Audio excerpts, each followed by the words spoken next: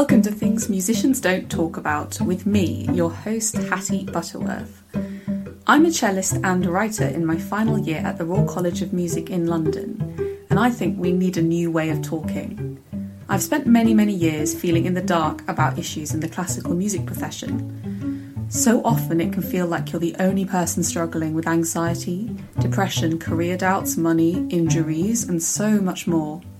Who do we go to when we feel we've had enough, for whatever reason?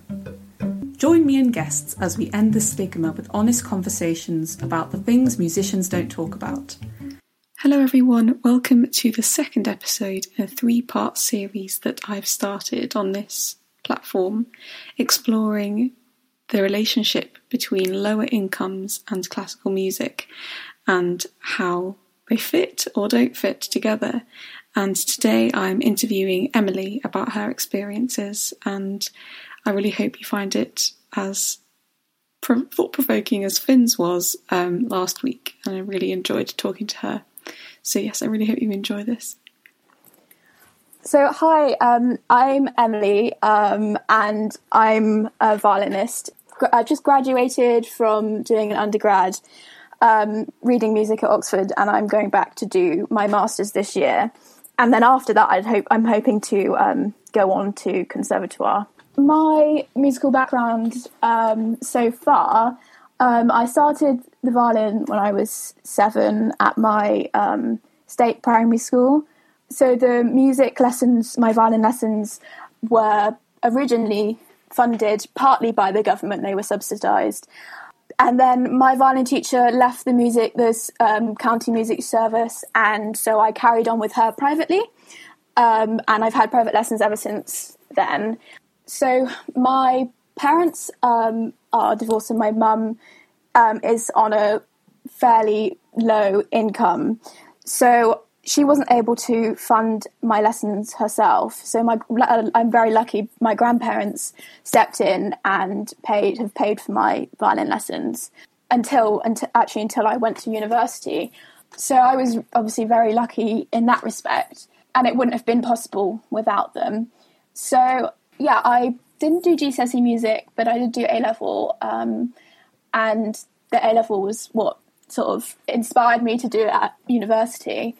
I did take part in NCO, but I did it on a full scholarship, and while I was there, I was quite aware that everyone else that I came into contact with, who I became friends with, all paid the full amount, and I mean, that didn't get in the way of me making like great friendships and things, but it was kind of the first time that I became quite aware of how your family's income can potentially get in the way or create a barrier between you and your peers. In order to fund my full-size violin when I was about 14, I had to apply to loads of charities, including awards for young musicians and various funds that were charities that were around my local area, because obviously like investing in a full-size instrument that's decent enough is quite a lot of money, and so yeah, that wouldn't have been possible either without help from like other sources. Thank you. Yeah, I think that the main thing I'm thinking about what you say is this idea of you can get into the classical world, and you had this brilliant scholarship to get into the NCO main orchestra, and that's great, but you get there and you're meeting people and you sort of realise that you're different. And I think that's something that something I've experienced definitely financially, but it's slightly the flaw in many parts of the education system, and especially the private education system, is that yes, they might have full scholarships to boarding schools or scholarships to specialist music schools or whatever, but then there is the fact that you get there and you realise that you're with people that have a different income level, and then you have to live up to that in some ways, whether it's even something very small, like everyone else has. If you're younger, everyone else has a better mobile phone than me, or everyone else can afford to travel in Ubers everywhere, or, you know, this is something really important, that it's like, because the level of income is a lot higher, you then feel sometimes, as you say, you know, an outsider, because you can't quite live up to it in many different ways. But, you know, how has your background altered the way you kind of viewed and interacted with the classical music world? You know, has it made it more difficult to find your place in it? Or did you not really see that? Was there a prejudice there? Was it more difficult, do you think? I think the thing is, like, in the music world, I've found, I don't know about you, but a lot of the people that I've interacted with have just been absolutely lovely. And so there's never anything really conscious that is sort of getting in the way. I think people, they don't tend, at least in my experience, they haven't tended to think any less of me because they're aware of my financial background. But having said that, there are some things that I've come across, it, especially since going to university, that have sort of highlighted the differences between me and my peers.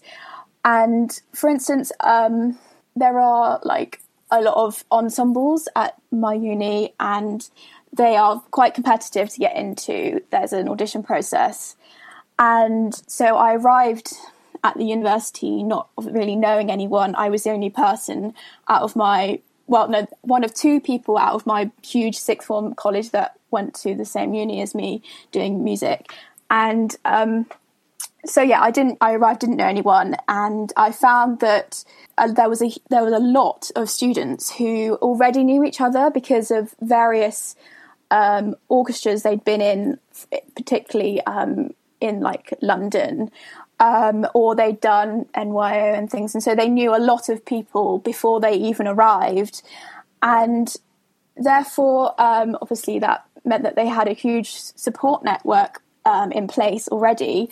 And it also meant that because, for instance, particularly at my uni, there's the audition process is the people on the panel are students, and therefore they then know people in the years below who are auditioning, and you know, maybe not consciously, but are maybe more likely to choose someone they know who is good over someone that they have never heard of and have seen in the audition. Yeah, I personally found that I wasn't given any of the top orchestras, student orchestras, and then had to I had to work my way into the scene. And in comparison, a lot of the people that I then came in contact with who were playing the violin were already in these orchestras.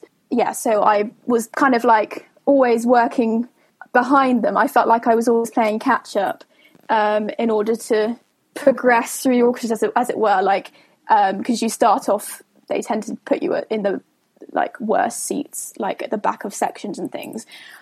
And so when I arrived, my peers who were in the same year as me and had auditioned at the same time were already further ahead, kind of thing. So I found that I had to sort of, in order to break into the sort of music scene at my university in the first place, I actually needed a contact that I had made previously, and because this person dropped out of an orchestra for a particular term, suggested my name, and then I was asked to play.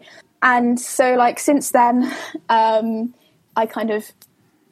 accepted every single invitation to play in an orchestra that I possibly could, just so people became aware that I was a player, and saw me in the concerts, and therefore asked me for more. And kind of that's how I had to get my name out.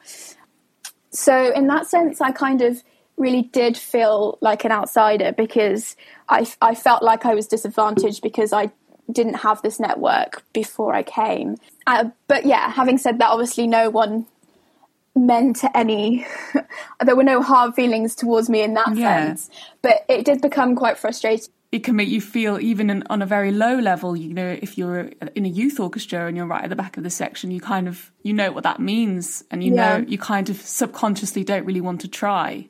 Do you know what I mean? Yeah, exactly. But I think it's awesome that you realised that it wasn't fair, and you pushed to be recognised and know your worth. And, it's this thing, isn't it, of privilege through exposure, which I think you talk about and is really important to mention because, financial privilege is one part of it, but actually living in London or growing up in London and having exposure to these ensembles and contacts, and that's a very different type of privilege that some people have and maybe don't even realise and is clearly exposed, in your uni at Oxford, how there are all these people that have these preformed contacts, and because you come from, probably a state school where few people have heard of it, you've had limited opportunities, and maybe you came to the realisation to want to do music a bit later because of that.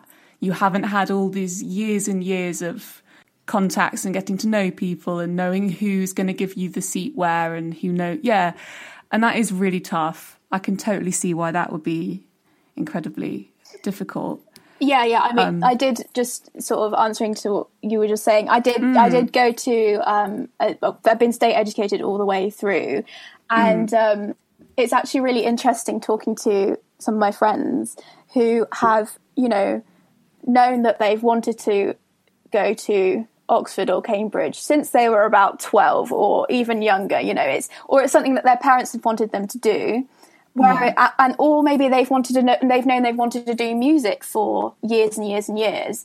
Whereas I didn't do GCSE music. I've been playing the violin for years, but I just didn't consider doing academic music until I thought, well, I might as well try the A level.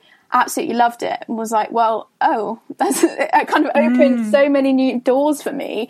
So then I applied, and it's just really interesting because some of my friends just find it a completely alien concept that you may not know what you want to do until it comes to the actual application process. And so, as I said before, I only knew one other person from my school who then went to the same university as me in doing my subject. So I think there's just such a huge difference between our situations, my situation, and people who've come from this sort of background.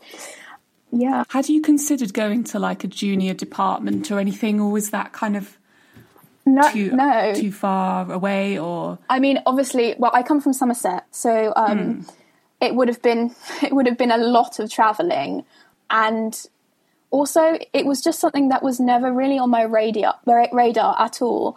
I don't think I even knew they were a thing until I actually went to university, because there's not really that much music in Somerset.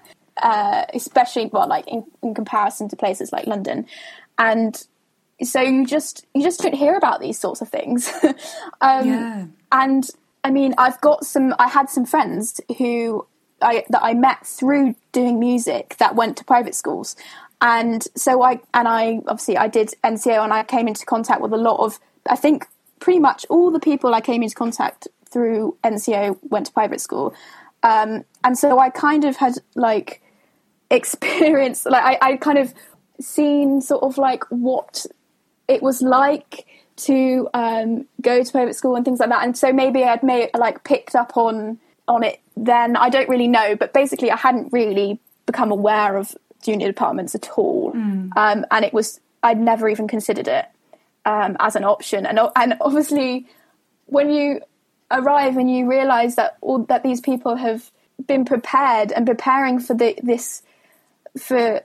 for these 3 years and for their music career, if they wanted to do so, they've been preparing it from such a young age.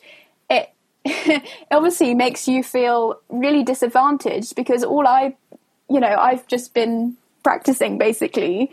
I just haven't had the same sort of education in that sense.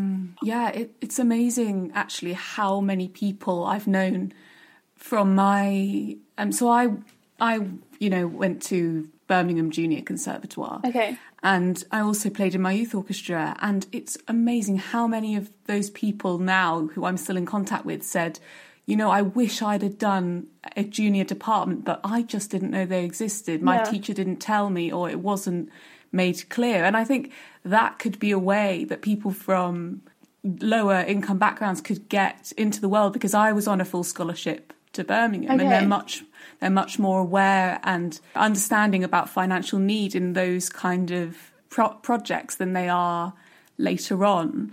But it is amazing how, little is known about them, and I think they can provide an amazing provision for people who want to, break into the world. But I actually only heard about it because I auditioned for Cheatham's unsuccessfully, and they said, why don't you try, going to this junior department first? And I was like, oh, I didn't even know that was a thing. Okay. Yeah. And then I was able to meet people, as you say, and you meet these people again and again throughout your musical life. And if you don't know about it, how do you break through? How do you make yourself known? But I just thought we could then now talk about, what do you think needs to happen then within the classical world, or in university or in music college? What needs to happen to make it a more hospitable environment for those from lower income backgrounds? Obviously, it's quite it's quite difficult to sort of answer that, but I think, kind of related to the junior department thing, I think one of the things is that there isn't that much music outside of the main cities, and therefore I think, I don't know, there needs to be more provision for like junior departments. And I mean, there are county youth orchestras and things, and I was part of mine, and that was absolutely like it was just so much fun, and it really has helped my musical development. But I think there does need to be more music provision and higher standard education outside of the main curriculum in the outside cities, really, I think. And then, because you get a lot of people, I think, obviously, like if you live in London and in the big cities, then you're potentially more likely in music circles to come from a higher income background, and therefore maybe one of the ways in which to reach lower income students is to kind of branch out from the main cities potentially. But the thing is, obviously, like, you need money to participate in music, because obviously, like, you've got the instrument lessons and the sheet music itself is really expensive. The instruments and things, and strings and strings and everything, rehairing and everything. Like, so unless the instrument lessons are provided free to start with, then I don't really see how it's going to be possible to introduce lower income kids to music, because I've found that people who study music at university almost inevitably have come to academic music through an instrument, and if you can't get the instrumental tuition without access to a certain income, then it's not going to be possible to sort of widen the pool of people who study academic music. So there's that problem in the first place. And I mean, and so it's about like sparking the interest in classical music in the first place, in the sorts of children and young people who wouldn't necessarily have thought that they would be interested in it in the first place. And those students or young people are often come from a lower income background, because it's just not on their radar in any way. And I mean, there are some very good schemes done through various concert halls and orchestras and things like that, that are introducing some young people from disadvantaged areas into opera and classical music. And there are student reduced priced concert tickets and things, but you need to be interested in the music in the first place in order to actually want to buy a concert ticket. Exactly, yeah. And because government funding is being dramatically cut for music tuition and academic music, I I don't really see how a way out of this, really, because you need money in order to participate, and if the government is cutting funding, then it's just it's killing it, really, and I don't really see how a way out of that, really. I think you're right, though, is like to be able to introduce students, young kids, to music, is that then we have a greater chance of them taking it up and then protesting for this to be made available. You know what I mean? Yeah. Because if we don't even give them the option, then how do we know that they want it? You know, it's probably something that they don't feel is something they can access. I mean, yes, I came from a lower income background, but I was privileged in the sense that, you know, my dad is a retired vicar, so he obviously exposed me to a lot of church music and classical music, and I have privilege in that sense, even if I didn't have financial privilege, you know what I mean? Yeah. So it's this thing of like having them exposed, but also, creating provisions for that. But I understand exactly what you mean. You know, we can't really do much while there's such a reduction in interest from the government towards state music education. Because I actually remember when I was maybe in year 8 or 9, so this would be 2010 or 11, I remember that there was a scheme that was introduced for literally no time at all. I think it was like a year. And the scheme was that all children on free school meals could have a free musical instrumental lessons. Wow. And I'll never forget. Yeah, I know. And I remember in my school, because it was in a very disadvantaged area and had a lot of people on free school meals, the uptake of musical instruments was incredible. Like, the school orchestra grew so big and it was like amazing, but it only lasted like a year. So I don't know what happened to that scheme, but it was incredible.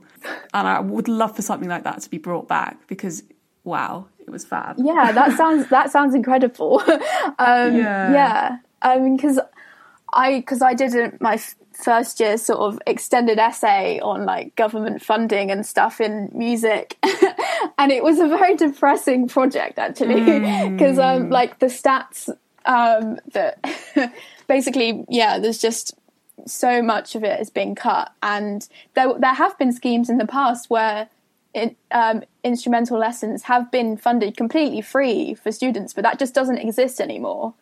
And it's all about generating that interest in the first place. And I'm the same. My gran, she plays she played piano. She didn't really take that many of like the ABRSM grades, but she played in church for the organ and stuff, and so I was sort of introduced to music through her. And so I was privileged in that sense, because there was some music. But then, having said that, I'm also, like the rest of my family, like neither of my parents are particularly musical, and I don't see my gran that much. And so, I was the only one, apart from my brother did do lessons and stuff, but he kind of has given it up, really. He refuses to practice, and so he therefore has basically given it up. But so I'm kind of the only one in my family as such who's kind of like actually pursuing music to any level. And actually, in another way, it's like it's not isolating. I wouldn't spin it that far, but I'm the only one who has studied it at A level or university.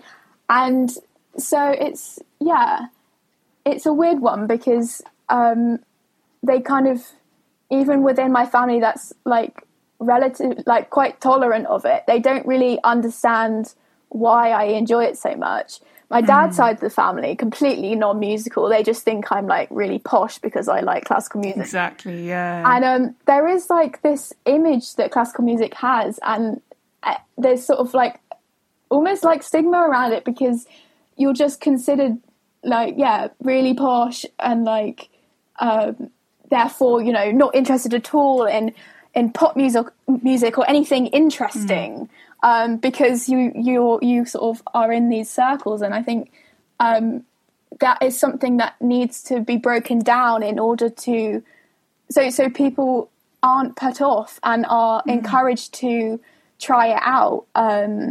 If they, I think that's if they, that's such a good point. Sorry. Just encouraged to try it out if they if they hadn't have even considered it beforehand. And I think that's just a really important thing, because a lot of the I keep saying students, a lot of the people who wouldn't be interested in it wouldn't be in those sort of circles, those classical music circles, and they wouldn't have had any access to it through their family members and things. Yeah, I think it really reminds me, actually, I'd never really made this connection, but it reminds me of, Billy Elliot, the film.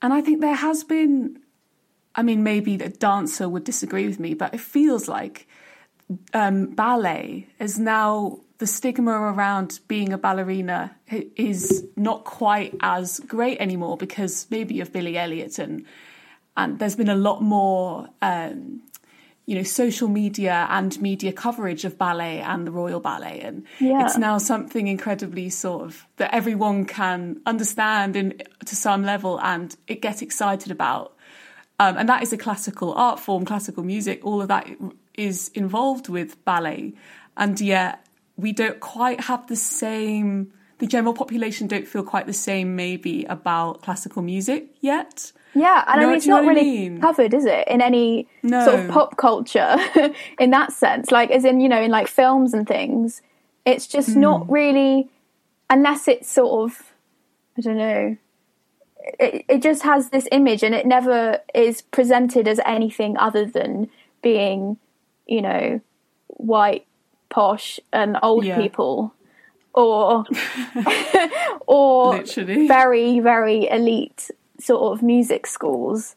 And so, then if I hadn't had any connection to classical music from my family and hadn't taken A-level, then I probably would also think it was very inaccessible in that sense.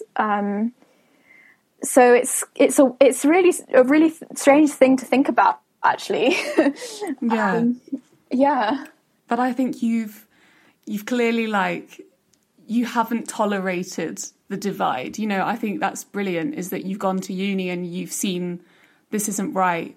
And you mentioned to me before we went on the call about how you've got involved with the audition process for your uni orchestras. And I think that's exactly the right thing to have done, to then, notice the,